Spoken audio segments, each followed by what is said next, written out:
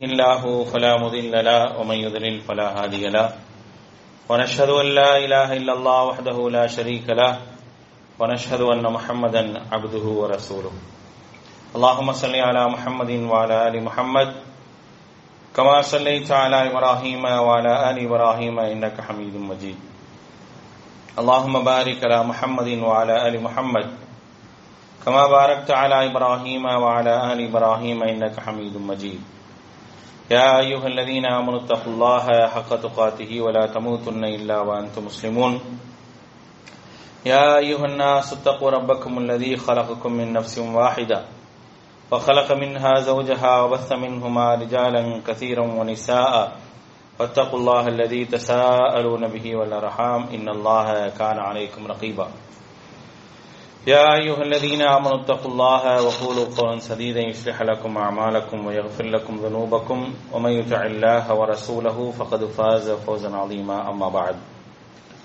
فإن أصدق الحديث كتاب الله وخير الهدي هدي محمد صلى الله عليه وسلم وشر الأمور محدثاتها وكل محدثة بدعة وكل بدعة ضلالة وكل ضلالة في النار فقال الله تعالى في القرآن العظيم فأعوذ بالله من الشيطان الرجيم بسم الله الرحمن الرحيم يا أيها النبي قل لأزواجك وبناتك ونساء المؤمنين يدنين عليهن من جلابيبهن ذلك أدنى أن يعرفن فلا يؤذين وكان الله غفورا رحيما رب اشرح لي صدري ويسر لي أمري واحلل عقدة من لساني يفقهوا قولي அளவற்ற அருளாளனும் நிகரற்ற பேரன்புடையவனுமாகிய எல்லாம் வல்ல அல்லாஹ்வின் திருப்பெயர் போற்றி அவனுடைய சாந்தியும் கருணையும் அல்லாஹ்வுடைய தூதர் நபிகள் நாயகம் ஸல்லல்லாஹு அலைஹி வஸல்லம் அவர்கள் மீதும் அவர்களை பின்பற்றி வாழ்ந்த உத்தம சத்திய தோழர்கள் நல்லவர்கள் மீதும் அவர்களின் அடிச்சுவடை பின்பற்றி வாழ்ந்து கொண்டிருக்கக்கூடிய அனைத்து மக்கள் மீதும் உண்டாகட்டுமாக. அன்பானவர்களே, அல்லாஹ்வினுடைய மாபெரும் கருணையினால் நாம் எல்லாம் இந்த ஜும்மா தினத்திலே அல்லாஹுடைய வீட்டிலே ஒன்று கூடியிருக்கின்றோம். நமக்கு இந்த வாய்ப்பினை ஏற்படுத்தி தந்த அல்லாஹ்வுக்கே நன்றி அனைத்தையும் உரித்தாக்கியவனாக எனது உரையை ஆரம்பம் செய்கின்றேன். அன்பானவர்களே, இன்றைக்கு உலகம் முழுக்க பேசப்பட்டுக் கொண்டிருக்கக்கூடிய ஒரு செய்தி ஹிஜாபை பற்றிய செய்திதான். ஹிஜாப் என்ற பிரச்சனை இன்றைக்கு உலகம் முழுக்க பேசப்படக்கூடிய ஒரு பொருளாக மாறியிருக்கின்றது. ஹிஜாப் அவசியமா அவசியம் இல்லையா அப்படிங்கிற மாதிரியான பல கேள்விகள், வழக்குகளில் இடைக்கால தீர்ப்புகள் என்று சர்ச்சைகளை தொடர்ந்து கொண்டிருக்கக்கூடிய ஒரு சூழலில் தான் நாம் இருந்து கொண்டிருக்கின்றோம். குறிப்பாகவே சர்ச்சைகளை பொறுத்த வரைக்கும் அந்த சர்ச்சைகளிலே முஸ்லிம்கள் சம்பந்தப்பட்டார்கள் என்று சொன்னால் உலகத்தில் உள்ள எல்லா விஷயங்களும் எப்படி பார்க்கப்படுமோ அதற்கு நேர் மாற்றமான கோணங்களில் தான் என்ன செய்வாங்க அப்படின்னா முஸ்லிம்கள் சம்பந்தப்பட்டா பார்ப்பாங்க. மற்ற யார் சம்பந்தப்பட்டாலும் பார்க்கப்படக்கூடிய விதம் என்பது வேறு மாதிரி இருக்கும். முஸ்லிம்கள் என்று சொன்னால் அவர்களுடைய காரியங்கள் பார்க்கப்படுவது என்பது வேறு மாதிரி இருக்கும். எல்லா விஷயங்களும் நீங்க எடுத்து பார்த்தீங்க அப்படின்னா, அலசி ஆராய்ந்து பார்த்தீங்கன்னா தெரியும். இது நேற்றோ இன்றோ நடக்கக்கூடிய விஷயம் இல்ல, காலங்காலமா நடக்கதான் செய்யுது. இன்றைக்கு இந்த அரசாங்கம் வந்தனால இது நடக்குது அப்படின்னு சொல்ல முடியாது. காலமாக இப்படிப்பட்ட நடைமுறைகள் தான் என்ன செய்யலாம்னா நம்ம பார்த்துக்கிட்டே இருக்கலாம். அதிலும் குறிப்பாக நீதிமன்றங்களை எல்லாம் எடுத்துக்கொண்டீர்கள் என்று சொன்னால், நீதிமன்றம் என்பதுதான் மக்கள் இறுதியாக நம்பிக்கை வைத்திருக்கக்கூடிய ஒரு இடமாக பார்க்கிறாங்க. இறுதி நம்பிக்கைனா நீதிமன்றத்தில் போனா நமக்கான ஒரு நியாயம் கிடைக்கும், தீர்ப்பு கிடைக்கும்னு பார்ப்பாங்க. ஆனா அந்த நீதிமன்றங்களை பொறுத்த வரைக்கும் அப்படித்தான் என்ன செய்து செயல்படுவதை நம்ம காலமாக பார்த்துட்டு இருக்கிறோம். இந்த ஹிஜாபுடைய விஷயத்தில் சொல்லப்பட்ட தீர்ப்பு அல்ல, இதற்கு முன்னர் சொல்லப்பட்ட பலதரப்பட்ட தீர்ப்புகளும் அப்படிதான் என்ன செய்து இருந்திருக்கு. அதாவது பொதுவாகவே ஒரு நியதி, ஒரு மரபு அப்படின்னு ஒண்ணு இருக்கும். அந்த மரபுகளை பொறுத்த வரைக்கும் எல்லோருடைய விஷயங்களிலும் சட்டம் மேற்கொள்ளக்கூடிய ஒரு நடவடிக்கையை யார் விஷயத்தில் மேற்கொள்ள மாட்டாங்க அப்படின்னா முஸ்லிம்களுடைய விஷயத்தில் மேற்கொள்ள மாட்டாங்க. பொதுவாகவே நீதிமன்றத்திற்கு ஒரு வழக்கு போகின்றது என்று சொன்னால் அந்த வழக்கு எப்படி பார்க்கப்படும், அந்த வழக்கில் எப்படி தீர்ப்பு சொல்லப்படும் அப்படிங்கிற ஒரு நடைமுறை இருக்குது. ஒரு வழக்கு என்ன செய்யறாங்க, நீதிமன்றத்துக்கு கொண்டு போறாங்க. அப்படி நீதிமன்றத்துக்கு கொண்டு போனா அந்த வழக்கு நடந்துட்டு இருக்கும். அந்த வழக்குக்கான தீர்ப்பை உடனே கொடுக்க முடியாத ஒரு சூழல் வந்துச்சு அப்படின்னா என்ன ஒரு தீர்ப்பு சொல்லுவாங்க அப்படின்னா, ஏற்கனவே என்ன நடைமுறை இருக்குதோ அந்த நடைமுறை தீர்ப்பு சொல்லப்படும் வரை தொடரும் அப்படின்னு சொல்லி என்ன செய்வாங்க அப்படின்னா தீர்ப்பு சொல்லுவாங்க. இதுதான் நீதிமன்றம் செய்யக்கூடிய பிரதானமான நடைமுறை. இதான் நீதிமன்றம் வகுத்து வச்சிருக்கக்கூடிய மிக முக்கியமான சட்ட திட்டங்கள்ல ஒன்று. ஒரு தீர்ப்புக்காக நம்ம போறோம், அந்த கேஸ் நடந்துகிட்டே இருக்கு, தொடர்ந்துகிட்டே இருக்கு அப்படின்னா அப்ப என்ன சொல்லுவாங்க, ஏற்கனவே என்ன நடைமுறை இருக்கோ அந்த நடைமுறை தொடரணும் தீர்ப்பு வர வரைக்கும் அப்படின்னு சொல்லி சொல்லுவாங்க. ஆனா முஸ்லிம்கள் பிரச்சனை அப்படின்னு வந்துருச்சு அப்படின்னா அப்படி தீர்ப்பு சொல்லவே மாட்டாங்க. அப்படி தீர்ப்பு சொல்வதை நீங்க பார்க்க முடியாது. எப்ப இருந்து நீங்க பார்க்கலாம் அப்படின்னா, முதலாக பாபர் மசூதியில சிலையை வச்சான்ல, அப்ப சிலையை வச்ச காலத்திலிருந்து நீங்க பார்க்கலாம். இந்த நீதிமன்றங்களுடைய தீர்ப்புகளை நீங்க எடுத்து பாருங்களேன். நீங்கள் பாபர் மசூதியில் சிலை வைக்கப்பட்ட அந்த காலகட்டத்திலிருந்து நீங்க பாருங்க. பாபர் மசூதி அல்லாஹுடைய இல்லம், பள்ளிவாசல், முஸ்லிம்கள் வணங்குவதற்காக கட்டப்பட்ட பள்ளிவாசல்ல சர்ச்சையை கிளப்புறாங்க. திடீர்னு என்ன செய்யப்படுது அப்படின்னா அதில் கொண்டு போய் இரவோடு இரவாக ஒரு சிலை வைக்கப்படுது. நீதிமன்றம் என்ன தீர்ப்பு சொல்லணும், கேஸ் கோர்ட்டுக்கு போச்சு அப்படின்னா என்ன தீர்ப்பு சொல்லணும் அப்படின்னு கேட்டீங்கன்னா, என்ன பழைய நடைமுறை என்னவோ அது மசூதியாகத்தான் இருந்தது, திடீரென்று பூட்டப்பட்ட மசூதிக்குள் சிலை வைக்கப்பட்டு விட்டது, அந்த சிலை எடுக்கப்பட வேண்டும், மசூதி எப்பொழுதுமே எப்படி நடைமுறையில் இருக்குதோ அந்த நடைமுறையில் இருக்க வேண்டும் என்றுதான் தீர்ப்பு சொல்லி இருக்கணும். ஆனா அப்படி தீர்ப்பு சொன்னாங்களா? பள்ளிவாசலை பூட்டுட்டான். பள்ளிவாசலை போட்டு தொழுவ கூடாது.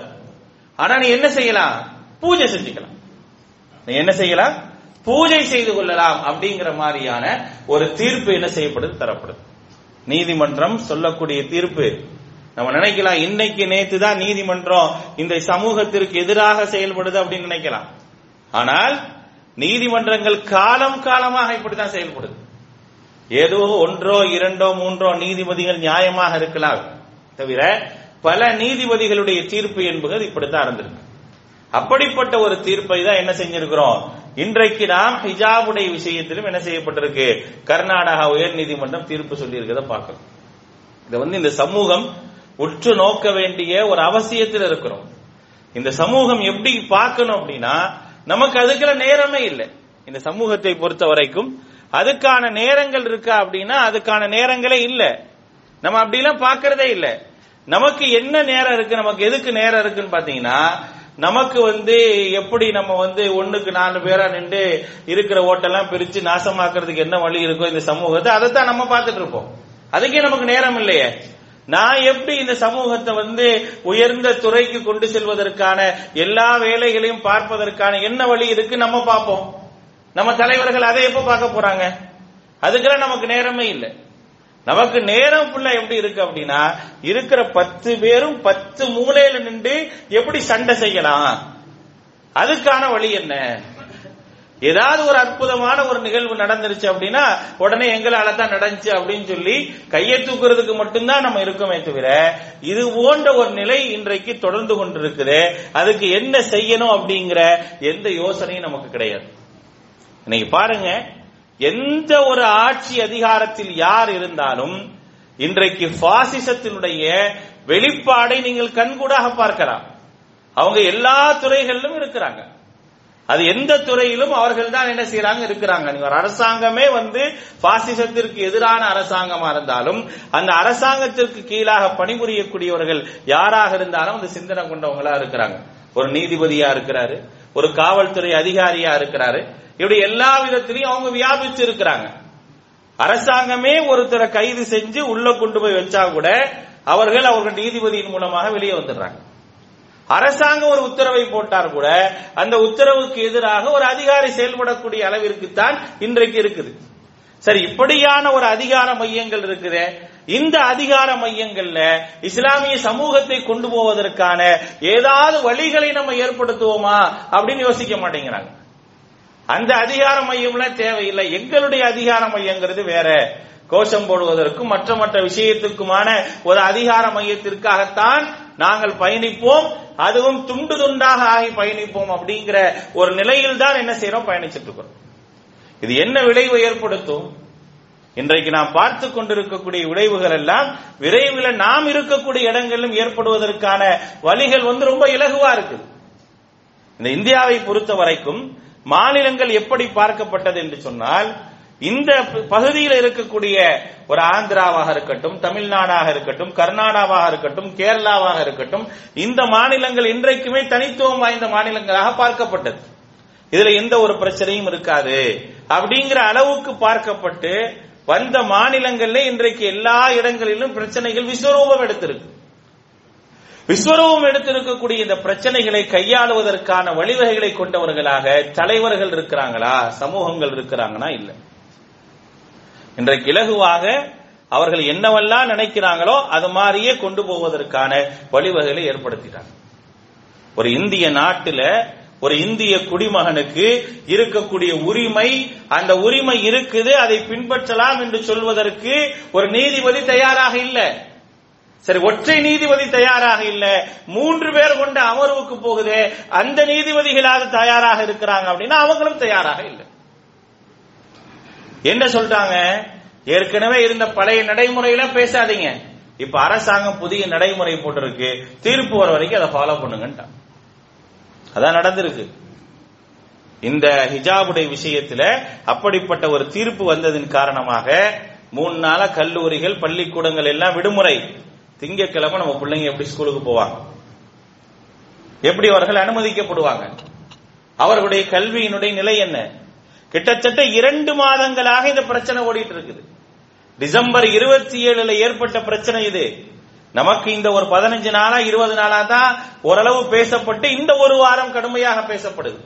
ஆனா டிசம்பர் 27 இருந்தே இந்த பிரச்சனை, எப்பொழுது பள்ளி கல்லூரிகள் தொடக்கப்பட்டதோ அப்போது இருந்தே இந்த பிரச்சனை வந்துகிட்டே இருக்கு. முதல்ல ஒரு கல்லூரியில் இருந்து, ஒரு பள்ளிக்கூடத்திலிருந்து 8 மாணவிகள் அவங்க ஸ்கார்ஃப் போட்டிருந்தனால வெளியேற்றப்படுறாங்க. யூனிஃபார்ம் போட்டிருக்கிறாங்க, ஐடி கார்டு போட்டிருக்கிறாங்க, எல்லாமே போட்டிருக்கிறாங்க. இங்க இருக்கிற மாதிரி +1 +2 இல்ல. அங்கே அதுக்கு கல்லூரி என்ற ரீதியில் என்ன செய்யறாங்க, வச்சிருப்பாங்க. அங்கே என்ன செய்யப்படுது அப்படின்னா, ஒரு 8 மாணவிகள் வெளியேற்றப்படுறாங்க. வெளியேற்றப்பட்டு என்ன செய்யக்கூடாது, நீங்க இந்த ஸ்கார்ஃப் ஹிஜாப் போட்டிருந்தீங்க அப்படின்னா நீங்க உள்ள வரக்கூடாது, உள்ள உங்களுக்கு அனுமதி இல்லை அப்படின்னு சொல்லி வகுப்பறை விட்டு வெளியே அனுப்புறாங்க. வகுப்பறை விட்டு வெளியே அனுப்பி அவங்க அந்த மாணவிகள் வெளியே உட்கார்ந்து படிக்கிறாங்க. 1 நாள், 2 நாள், 3 நாள் வெளியே உட்கார்ந்து படிக்கிறாங்க. தீர்வு வந்த மாதிரி தெரியல. அதுக்கப்புறம் தான் என்ன செய்யறாங்க, சட்ட ரீதியாக தீர்வை ஏற்படுத்தலான்னு முயற்சி பண்றாங்க. அப்படி முயற்சி பண்ணக்கூடிய நேரத்தில் அடுத்தடுத்த கல்லூரிகள்ல இந்த பிரச்சனைகள் விஸ்வரூபம் எடுக்குது. விஸ்வரூபம் எடுத்து என்ன செய்யப்படுது அப்படின்னா, இந்த விஸ்வரூபம் எடுத்த இந்த பிரச்சனை அவர்களுக்கு, முஸ்லிம்களுக்கு சாதகமாக வந்துவிடக் கூடாது என்ற ஒரே காரணத்திற்காக என்ன செய்யப்படுது அப்படின்னா, அங்கே இருக்கக்கூடிய அரசாங்கத்தால், எம்எல்ஏக்களால் என்ன செய்யப்படுறாங்கன்னா, சிலர் தூண்டி விடப்படுறாங்க. சிலர் தூண்டி விடப்பட்டு என்ன செய்யறாங்க, காவி துண்டுகளோடு பள்ளிக்கூடத்திற்கு வரக்கூடிய ஒரு சூழலை உருவாக்குறாங்க, கல்லூரிக்கு வரக்கூடிய ஒரு சூழலை உருவாக்குறாங்க. அப்படி உருவாக்கக்கூடிய அந்த நேரத்தில் ஒரு நியாயமான ஒரு கல்லூரி என்ன நடவடிக்கை எடுக்கணும்? நேற்று வரை எப்போதும் போல கல்லூரிக்கு வந்த மாணவர்களை அனுமதிக்கணுமா, அல்லது புதிதாக ஒரு அடிப்படையில் வரக்கூடிய மாணவர்களை அனுமதிக்கணுமா? இதுதான் உலகத்திற்கு முன்னால் வைக்கப்படக்கூடிய கேள்வி. இந்த கேள்விக்கு இப்ப இருக்கக்கூடிய அரசாங்கங்களுக்கு பதில் கேட்டோம் அப்படின்னா, நேற்று வரைக்கும் அவன் எப்படி வேணா இருந்துட்டு போட்டோம், அதை பத்தி கவலை இல்லை, நாங்க என்ன எப்படி வரோமோ அப்படித்தான் வருவோம்னு இன்னைக்கு ஆக்கிட்டாங்க. அதான் இந்த நிலை, இந்த சமூகத்துடைய நிலை இப்படித்தான் என்ன செய்து இருந்து கொண்டிருக்கின்றது. ஹிஜாப் என்ற ஒரு விஷயத்தை பொறுத்த வரைக்கும் எவ்வளவு வெறுப்பு பிரச்சாரங்கள் செய்யப்படுகின்றது என்பதற்கு இந்த ஹிஜாப் மிகப்பெரிய ஒரு உதாரணம். அந்த மாணவிகள் முறையிடுறாங்க, நாங்க இது ஏற்கனவே உள்ள அடிப்படையில தான் நாங்க வரோம், புதுசா எதுவும் நாங்க செய்யலையே. ஒத்துக்க மாட்டேங்குது அரசாங்கம், ஒத்துக்கவே முடியாது. சரி, நீதிமன்றத்தில் அடங்கி நீதிமன்றத்தில் வாதங்கள் வைக்கப்படுது, நியாயமான வாதங்கள். இந்த நாட்டிலே ஒவ்வொரு மதத்தில் உள்ளவர்களுக்கும் தரப்பட்டிருக்கக்கூடிய அந்த சுதந்திரத்தை அடிப்படையாக கொண்டு பேசப்படுது. பேசப்பட்டால் அது எதையுமே காதுல வாங்குற மாதிரி இல்லை, எதையுமே காதுல வாங்குற மாதிரி இல்லை. 2 ஷரத்துகள் இருக்கு. இந்த அரசியல் சாசனம் இங்கே வாழக்கூடிய மக்களுக்கு வழங்கி இருக்கக்கூடிய 2 ஷரத்துகள் என்ன அப்படிங்கறத அவன் புரிஞ்சுக்கணும். ஷரத்து 15 என்ன சொல்லுது, அரசு எந்த குடிமகனையும் அவனது மதம், இனம், சாதி, பால், பிறப்பிடம் ஆகியவற்றை ஏதாவது ஒன்றை காரணமாக காட்டி அவனிடத்தில் பாகுபாட்டுடன் நடந்து கொள்ளக்கூடாது. அரசியல் சாசனத்தினுடைய ஷரத்து 15 சொல்லப்பட்டிருக்கக்கூடிய விஷயம். அரசு ஒரு குற்றமாகவே பார்க்குது. இது அரசு செய்தால் அரசு செய்த குற்றம். அந்த குற்றத்துக்கு யார் அரசை தண்டிப்பது? தண்டிக்கிறதுக்காக தான் நீதிமன்றம் போறாங்க. நீதிமன்றம் போனா நீதிமன்றத்தில் என்ன செய்யறது இல்ல, அதுக்கு எந்த விதமான தீர்வும் தரப்படுறதில்லை. இது இந்திய அரசியல் சாசனத்துடைய 15வது ஷரத்தாக சொல்லப்படுது. எந்த குடிமகனையும் அவனுடைய மதம், இனம், சாதி, பால், பிறப்பிடம் ஆகியவற்றில் ஏதாவது ஒன்றை காரணமாக காண்பித்து அவனை பாகுபாடுடன் நடத்தக்கூடாது. நீங்க நடத்துறாங்களா? ஷரத்து 25 என்ன சொல்லுது? 25 படி பொது அமைதி, ஒழுங்கு, சுகாதாரம், அறநெறி ஆகியவற்றிற்கும் அடிப்படை உரிமைகளுக்கும் உட்பட்டு எல்லோரும் தங்களது உளநெறிக்கு உகந்ததாகப்படும் சமய நம்பிக்கை உள்ளவும் சுதந்திரமாக அதை பின்பற்றவும் மற்றவர்களுக்கு அதன் உண்மையை உணர்த்தி பரப்பவும் அரசியல் சட்ட உரிமை பெற்றிருக்கிறாங்க. உண்மை நிலைய சொல்லி அதை மக்களுக்கு எடுத்து சொல்வதற்கு கூட என்ன செய்யப்பட்டிருக்கு? அவர்களுக்கு உரிமை வழங்கப்பட்டிருக்கு அப்படிங்கிறாங்க. ஆனா அந்த உரிமை வழங்கப்பட்டிருக்கான்னு கேட்டா இருக்குது. ஆனா யாருக்கு கிடையாது? முஸ்லிம்களுக்கு கிடையாது. சீக்கியனுக்கு இருக்கா? இருக்குது. பார்ப்பனர்களுக்கு இருக்கா? இருக்குது. வேற எல்லாரும் அந்த உரிமைகளை பின்பற்றலாம். முஸ்லிம்களுக்கு மட்டும் கிடையாது என்ற ஒரு சூழலை தான் என்ன செய்யுது அப்படின்னா இன்றைக்கு உலகம் உருவாக்கி கொண்டிருக்கிறது. அதுக்காக எல்லாம் என்ன செய்ய முடியாது. நம்ம அல்லாஹ் நமக்கு என்ன கடமையாக்கி இருக்கின்றானோ அந்த கடமைகளை என்ன செய்ய முடியாது அப்படின்னா விட முடியாது. இத கண்ணு உறுத்துமா? உறுத்தத்தான் செய்யும். இந்த மாதிரி வரது அவர்களுக்கு உறுத்துமா? உறுத்தும். அவர்களுக்கு இது பிடிக்காது. ஏன்னா சைத்தானை பொறுத்த வரைக்கும் என்ன ஆசைப்படுறான்? பெண்களை ஆண்களுக்கு போகப் பொருளாக காட்ட வேண்டும் என்பதுதான் சைத்தானுடைய ஆசை. அதைத்தான் ஒரு சமூகம், நாங்கள் ஒரு வழியில் போயிட்டு இருக்க, இந்த சமூகம் தனித்துவம் வாய்ந்த வழியில போறதா, அதை எப்படி ஏத்துக்கிறது அப்படிங்கிறது தான் பெரும்பாலான வக்ர புத்தியினுடைய வெளிப்பாடு. ஆனா அல்லாஹ் ரப்புல் ஆலமீன் சொல்றான், நீங்க இப்படித்தான் இருங்க, இதை நீங்கள் மாற்றிக்கொள்ளாதீர்கள். அப்படி நீங்கள் இருப்பதின் மூலமாக என்ன செய்யும் அப்படின்னா ذَلِكَ أَطْهَرُ لَكُمْ لِقُلُوبِكُمْ وَقُلُوبِهِنَّ, உங்களுடைய உள்ளங்களையும் அந்த பெண்களுடைய உள்ளங்களுக்கும் இது ஒரு பரிசுத்தமானதாக இருக்கும். நீங்க தூய்மையான உள்ளத்தோடு இருக்கணும் அப்படின்னா இந்த ஹிஜாப் என்ற இந்த நடைமுறையை நீங்க என்ன செய்யுங்க?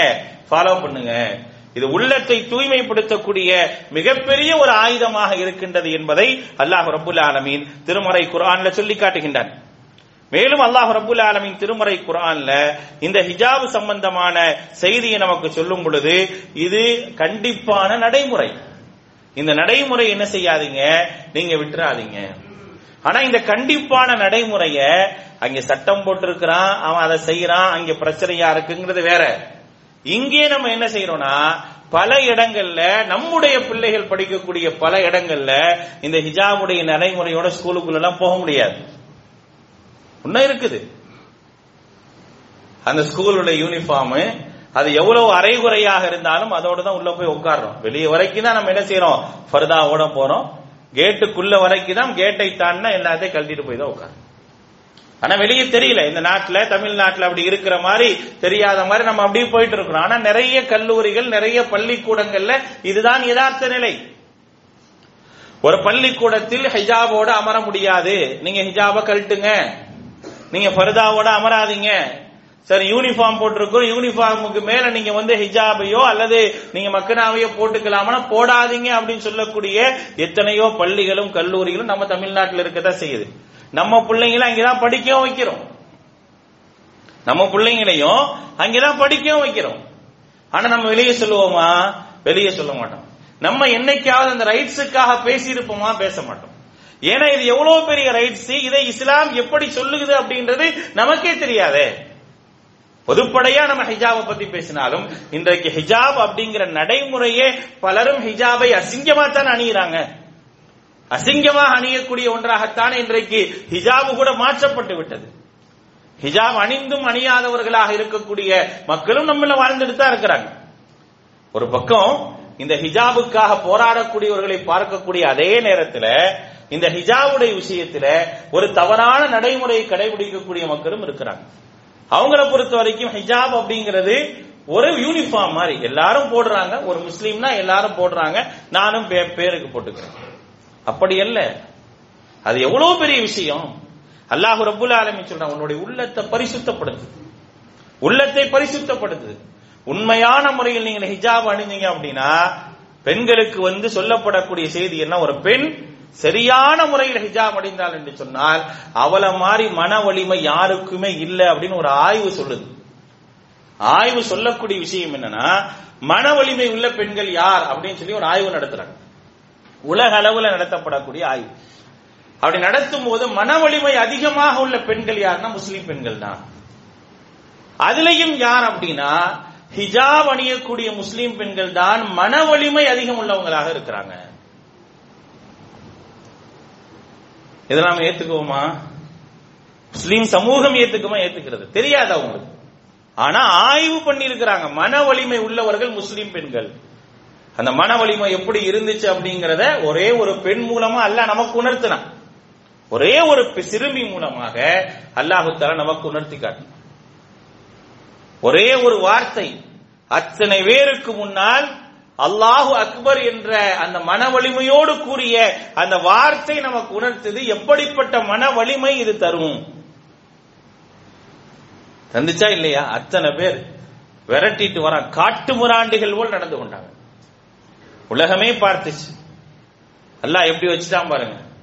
நீ எதை உனக்கு பிரச்சனையாக சொல்ல வச்சியோ அதையே அல்லாஹ் ரப்புல் ஆலமீன் உலகம் முழுக்க எல்லோராலும் உயர்த்தப்படக்கூடிய ஒரு வார்த்தையாக அந்த வார்த்தையை ஆகிட்டான். அல்லாஹு அக்பர் அப்படிங்கிற வார்த்தை எல்லாரும் சொன்னாங்க. முஸ்லிம்கள் மட்டுமல்ல, முஸ்லிம் அல்லாதவர்கள் சொன்னார்கள். எல்லோரையும் சொல்ல வச்சாங்க. அல்லாஹ் அப்படி சொல்ல வச்சதுக்கான காரணம் என்ன? அந்த மன வலிமை. எவ்வளவு பெரிய கூட்டத்தையும் நான் எதிர்கொள்ள வேண்டும் என்று சொன்னால் என்னை படைத்த இறைவனால தான் முடியும் அப்படிங்கிற அந்த எண்ணம் இருக்கு. அந்த எண்ணத்தை நம்மில் எத்தனை பேர் வளர்த்திருக்கிறோம் பாருங்க. இதான இஸ்லாம் நமக்கு சொல்லி தருது. உன்னை எத்தனை பேர் எதிர்க்க வந்தாலும் உன்னை அல்லாஹ்வை தவிர வேறு யாரும் காப்பாற்ற மாட்டான்ற ஒரு எண்ணம் இருந்தது என்றார். வலம் யக்ஷ இல்லல்லாஹ், அல்லாஹ்வுக்கு மட்டும்தான் பயப்படுவேன் இருந்துச்சுன்னா உன்னால அவங்கள ஒண்ணுமே செய்ய முடியாது. அல்லாஹ் சொல்றானே இல்லையா, ஃபலா தகாஃபூஹும் வகாஃபூனி இன் குன்தும் முஃமினீன். நீங்க நம்பிக்கையாளர்களாக இருந்தால் அவர்களுக்கு பயப்படாதீங்க, எனக்கு பயப்படுங்க. அவர்களுக்கு பயப்படாது. மனிதர்களுக்கு அல்லாஹ்வுக்கு பயப்படுவது போல் மனிதர்கள் விஷயத்தில் பயந்துராதீங்க. யக்ஷௌன அன்னாஸ கஹஷியத்தில்லாஹ். ஈமானில் பலவீனமானவர்கள் என்ன செய்வாங்க? மனிதர்களுக்கு பயப்படுவாங்க. எப்படி? அல்லாஹ்வுக்கு பயப்படுவதை போன்று பயப்படுவார்கள். ஆனால் அல்லாஹ்வுக்கு மட்டும் பயந்தா என்ன நடக்கும் என்பதை அல்லாஹ் ரப்புல் ஆலமீன் கண்கூடாக காட்டினான். நம்ம எல்லாரும் பார்த்தோம், யாரும் பார்க்காம இல்லை. அதை நம்ம ஹேஷ்டாக்கா வச்சோம், அதை பண்ணோம், இதை பண்ணோம், எல்லாம் பண்ணோம். ஆனா நான் அங்கே பெற வேண்டிய படிப்பினை என்ன? அந்த ஒரு இறை பக்தி என்பது எனக்கு இருக்குமா? அதை தருதுங்கிற அல்லாஹ் தஆலா. அதை தருவதற்கு ஹிஜாப் என்பது ஒரு காரணமாக இருக்குது. ஹிஜாப் என்பது ஒரு காரணமாக இருக்குது. அதை நீங்க அணிந்தீங்க அப்படின்னா உங்களுடைய உள்ளத்தில் ஒரு தூய்மை ஏற்படுத்தும், ஒரு பாதுகாப்பை ஏற்படுத்தும் அப்படிங்கிற விஷயத்தை திருமறை குர்ஆன் நமக்கு மிக தெளிவாக சொல்லி காட்டுகின்றது. அதைத்தான் அல்லாஹு தஆலா சொல்லி காட்டுகின்றான் 33வது அத்தியாயத்துடைய 53வது வசனத்துல, ذَلِكَ أَطْهَرُ لَكُمْ لِقُلُوبِكُمْ அப்படிங்கிறான். எவ்வளவு அழகான ஒரு வார்த்தை அல்லாஹு தஆலா சொல்றான். அது சாதாரணமான ஒரு வார்த்தையா? அதை நீங்கள் சரியான முறையில் கடைபிடிக்கும் பொழுது உங்களுடைய உள்ளத்தில் அது மிகப்பெரிய ஒரு பாதுகாப்பையும் தூய்மையும் ஏற்படுத்தும். அந்த தூய்மை என்பது எவ்வளவு பெரிய ஒரு மன வலிமை தந்தது என்பதற்கான ஒரு உதாரணம். மேலும் அல்லாஹ் ரப்புல் ஆலமீன் சொல்லி காட்டுகின்றார். நம்பிக்கையாளர்களை பார்த்து அல்லாஹ் சொல்றான், எல்லாரும் என்ன செய்யணும் அப்படின்னா இந்த ஹிஜாபை அணியணும். யா அய்யுஹன் நபி குல் லி அஸ்வாஜிக வ பனாதிக வ நிசாஇல் முஃமினீன். இதுதான் நம்முடைய அடுத்த கட்ட பிரச்சாரமாக இருக்கும். நம்முடைய மக்கள்ல யாரெல்லாம் ஹிஜாபுக்காக அடுத்தவர்கள் பிரச்சாரம் செய்யறதல்ல விஷயம், அடுத்தவங்க செய்யறாங்க, அடுத்தவங்க போட்டு நிக்கிறாங்க. அதை நம்ம என்ன செய்யறோம்? நம்முடைய வாட்ஸ்அப்லயும் பேஸ்புக்லயும் போட்டு அழகு பார்த்துக்கிறோம். அதல்ல, நம்முடைய பெண்களை போட வைக்கணும். இது என்ன செய்யும் அப்படிங்கறத சொல்லணும். இது என்ன செய்யும், இந்த ஹிஜாப் என்பது என்ன செய்யும் அப்படிங்கறத சொல்லி புரிய வைக்கணும். அல்லாஹ் சொல்றா, யா அய்யுஹன் நபி, நபியே 33வது அத்தியாயத்துடைய 59வது வசனத்தில் அல்லாஹ் ரப்பல் ஆலமீன் சொல்லி காட்டுகின்றார், யா அய்யுஹன் நபி, நபியே, குல்லி அஸ்வாஜிக, உங்களுடைய மனைவிமார்களுக்கு, வ பனாத்திக, உங்களுடைய பெண் பிள்ளைகளுக்கு, வ நிசாயில் மூமினீன, ஈமான் கொண்ட பெண்களுக்கு சொல்லுங்க, யுத்னீன அலைஹின்ன மின் ஜலாபீபிஹின்ன, அவங்க என்ன செய்யணும் அப்படின்னா அவர்கள் தங்களுடைய தலை முந்தானைகளை தாழ்த்திக் கொள்ளுமாறு கூறுவீராக. அது ஏன் அப்படின்னா ذَلِكَ أَدْنَى أَنْ يُعْرَفْنَ, அவர்கள் கண்ணியமானவர்கள் என்பதை அறியப்படுவதற்காக என்று அல்லாஹ் சொல்றான். அவர்கள் கண்ணியமானவர்களாக அறியப்படுவதற்காக நீங்க அந்த பணியை சொல்லுங்கிறான். அந்த கண்ணியத்தை இன்னைக்கு உலகத்துல பாக்குறோமா இல்லையா? உலகத்துல எல்லா இடங்கள்லயும் இந்த கண்ணியத்திற்கான குரல் வெளிப்படுதா இல்லையா? அப்ப அல்லாஹ் இதுல கண்ணியம் வச்சிருக்கானா இல்லையா? கண்ணியம் வச்சிருக்கான். அதைத்தான் அல்லாஹ் சொல்கின்றான், ذَلِكَ أَدْنَى يُعْرَفْنَ فَلَا يُؤْذَيْنَ, நோவினை செய்யாமல் இருப்பதற்காகவும். பக்கத்துல நெருங்கவெல்லாம் முடியாது, மிரட்டுவான், ஆனா பக்கத்துல வர முடியாது. அவ்வளவு அநியாயம் செஞ்சான். ஒரு பெண் பிள்ளைன் தனியா வரும்போது மிரட்டுறது என்ன? ஒரு 10 பிள்ளைங்க 4 பிள்ளைங்க கல்லூரியுடைய வாசலுக்கு வரும் பொழுது மிரட்டுறது என்ன? ஆனா அவனால் அதுக்கு மேல ஏதாவது செய்ய முடிஞ்சா? செய்ய முடியல. செய்ய முடியாத அளவிற்கு இது ஒரு விகாயா, ஒரு பாதுகாப்பாக இருக்குங்கிற அல்லாஹ் தஆலா, ஒரு பாதுகாப்பாக இருக்கும். அத கண்கூடாக அல்லாஹ் நமக்கு உணர வைக்கிறாங்க.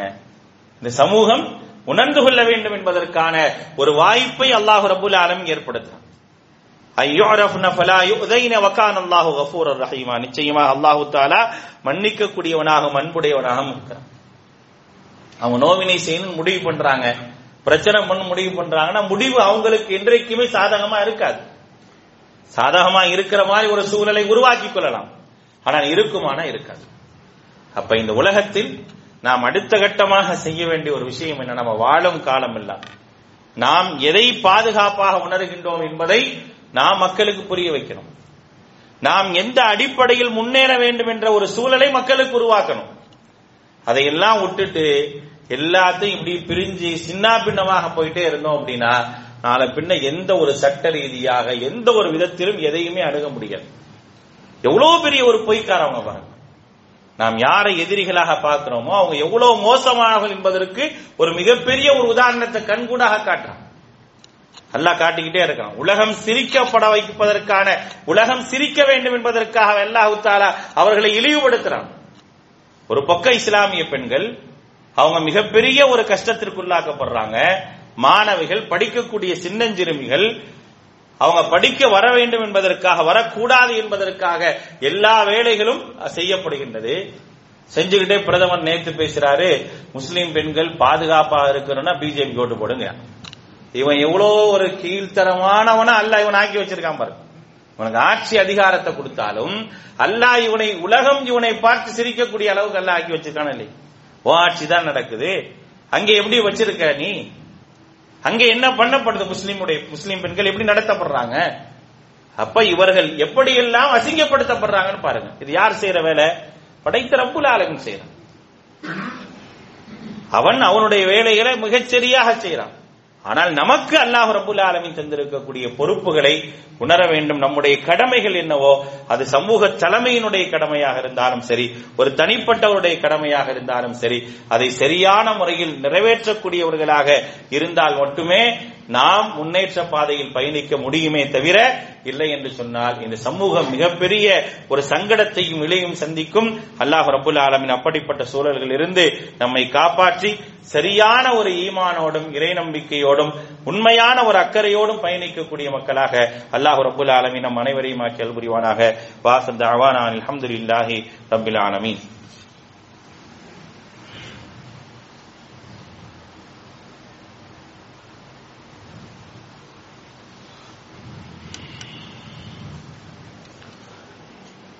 அல்ஹம்துலில்லாஹி ரப்பில் ஆலமீன். வஸ்ஸலாத்து வஸ்ஸலாமு அலா ரசூலில் அமீன் முஹம்மதின் வாலிஹி வஸஹ்பிஹி அஜ்மஈன். அம்மா பஅத். அன்பானவர்களே, அல்லாஹ்வுடைய தூதர் ஸல்லல்லாஹு அலைஹி வஸல்லம் அவர்கள்ட்ட ஒருத்தர் வரார், ஒரு நபித்தோழர் வரார். அல்லாஹ்வுடைய தூதர்ட்ட ஒரு நபித்தோழர் வந்து கேட்கிறாரு, குல்லி இஸ்லாம், எனக்கு இஸ்லாத்தை பற்றியான ஒரு செய்தியை சொல்லுங்க. குல்லி ஃபில் இஸ்லாமி கௌலன், இஸ்லாத்தில எனக்கு ஒரு செய்தியை சொல்லுங்க. லா அஸ்அலு, நான் என்ன செய்யக்கூடாதுன்னா, அதற்கு பிறகு லா அஸ்அலு அன்ஹு அஹதன் கைரக், உங்களுக்கு பின்னால வேற யார்ட்டையுமே கேட்க கூடாது, அப்படி ஒரு சொல்ல எனக்கு சொல்லுங்கிறாங்க. அவர் கேட்ட ஒரு வார்த்தை தான், குல்லி ஃபில் இஸ்லாமி கௌலன் லா அஸ்அலு அன்ஹு அஹதன் கைரக்.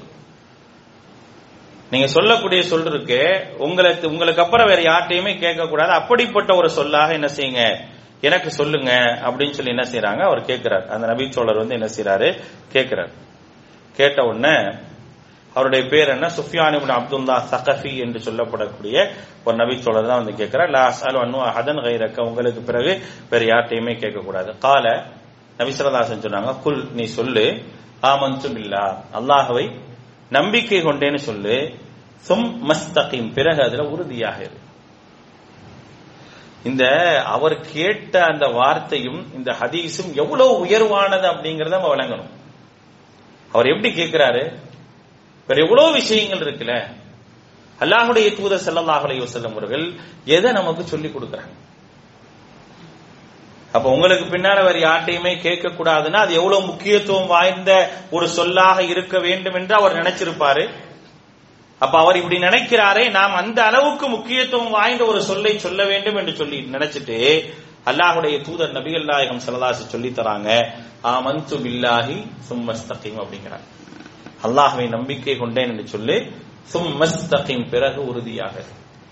அப்ப உறுதியாக இருத்தல் என்ற சொல் இருக்கா இல்லையா, என்ற உபதேசம் இருக்கா இல்லையா, அந்த உபதேசம் உலகத்தில் எல்லா உபதேசங்களை விட மேலானது. அது எந்த அளவிற்கு பலம் வாய்ந்ததாக இருக்கும் என்பதற்கு பல உதாரணங்களை நம்ம சொல்லலாம். ஒரு உதாரணம், எத்தனையோ வரலாற்றுகளை நம்ம சொல்லி இருக்கோம்.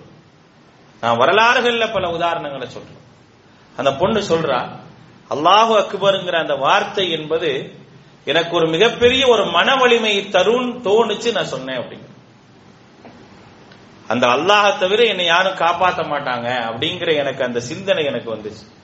அப்ப பெற்றோருடைய வளர்ப்பு சரியாக இருந்தால் இப்படி ஒரு ஈமான் இருக்குங்கிறது ஒரு விஷயம் இருக்கு, அப்படித்தானே? சரியான முறையில் அல்லாஹ்வை போதிச்சனாலதான் அது வருது. போதிக்கப்படலைன்னா என்ன செய்யாதுங்க, கண்டிப்பா அந்த வார்த்தை என்பது வருவதற்கான வாய்ப்பு ரொம்ப கம்மி. அப்ப அங்க பாருங்க, அல்லாஹ்வுடைய தூதர் ஸல்லல்லாஹு அலைஹி வஸல்லம் சொல்லி தந்த அந்த வார்த்தைக்கான ஒரு முக்கியத்துவத்தை விளங்கணும். நம்ம நிறைய வரலாறுகள்ல பார்த்திருக்கிறோம். இப்ராஹிம் அலைஹிஸ்ஸலாம் அல்லாஹ்ட்ட உதவி கேட்டது, மூசா அலைஹிஸ்ஸலாம் இன்ன ரப்பி சயஹ்தீன்னு சொன்னது, அல்லாஹ்வுடைய தூதர் லா தஹஸன் இன்னல்லாஹ மஅனான்னு சொன்னது, அதே போல ஒருவர் வாள் எடுத்துட்டு வந்தவன உங்களை யார் காப்பாத்துவானோன்னு அல்லாஹ்னு சொன்னது. இதெல்லாம் இஸ்திகாமத்திற்காக அல்லாஹ்வுடைய தூதர் ஸல்லல்லாஹு அலைஹி வஸல்லம் சொல்லி கொடுத்த வார்த்தைகள், நடைமுறைகள். அந்த இஸ்திகாமத்திற்கான பலம் என்பது வறுமை நாள் வரை தொடரும். அந்த இஸ்திகாமத்தாக இருந்தால் எதிரிலே நிற்பவர்கள் பயப்படுவார்கள் என்பதற்கான அந்த உறுதியான அந்த வார்த்தை இருக்கா, வாக்கு, அந்த வாக்கு என்பது மறுமை வரைக்கும் தொடரும் என்பதை நாம் புரிந்து கொள்ள வேண்டும். அப்படிப்பட்ட ஒரு இஸ்திகாமத்தோடு இருப்பதற்கான எல்லா சூழல்களையும் நாம் உருவாக்கி கொள்ள வேண்டும், நாம் வளர்த்துக் கொள்ள வேண்டும். அப்பொழுதுதான் அல்லாஹ் சொல்றானே இல்லையா, ஃபலா ஹௌஃபுன் அலைஹிம் வலாஹும் யஹ்ஸனூன்ங்கறான். அவங்களுக்கு எந்த பயமும் இருக்காது, எந்த கவலையும் இருக்காதுன்னு அல்லாஹ் சொல்றான். அப்ப அப்படிப்பட்ட பயமும் கவலையும் இல்லாத அளவுக்கு நாம் வாழணும்னா, இன்னல்லதீன காலு ரப்புனல்லாஹ் சும்மஸ்தகாம், எவர்கள் தங்களுடைய இறைவன் அல்லாஹ் என்று சொல்லி சும்மஸ்தகாமு அதில் உறுதியாக இருக்கிறாங்களோ அவங்க தான் பயப்படவும் கவலையும் பட மாட்டாங்க. ஆக அப்படிப்பட்ட இஸ்திகாமத்தை வளர்த்துக் கொள்ளக்கூடிய நல்ல மக்களாக அல்லாஹ் ரப்புல் ஆலமீன் என்னையும் உங்களையும் ஆக்கி அருள் புரிவானாக.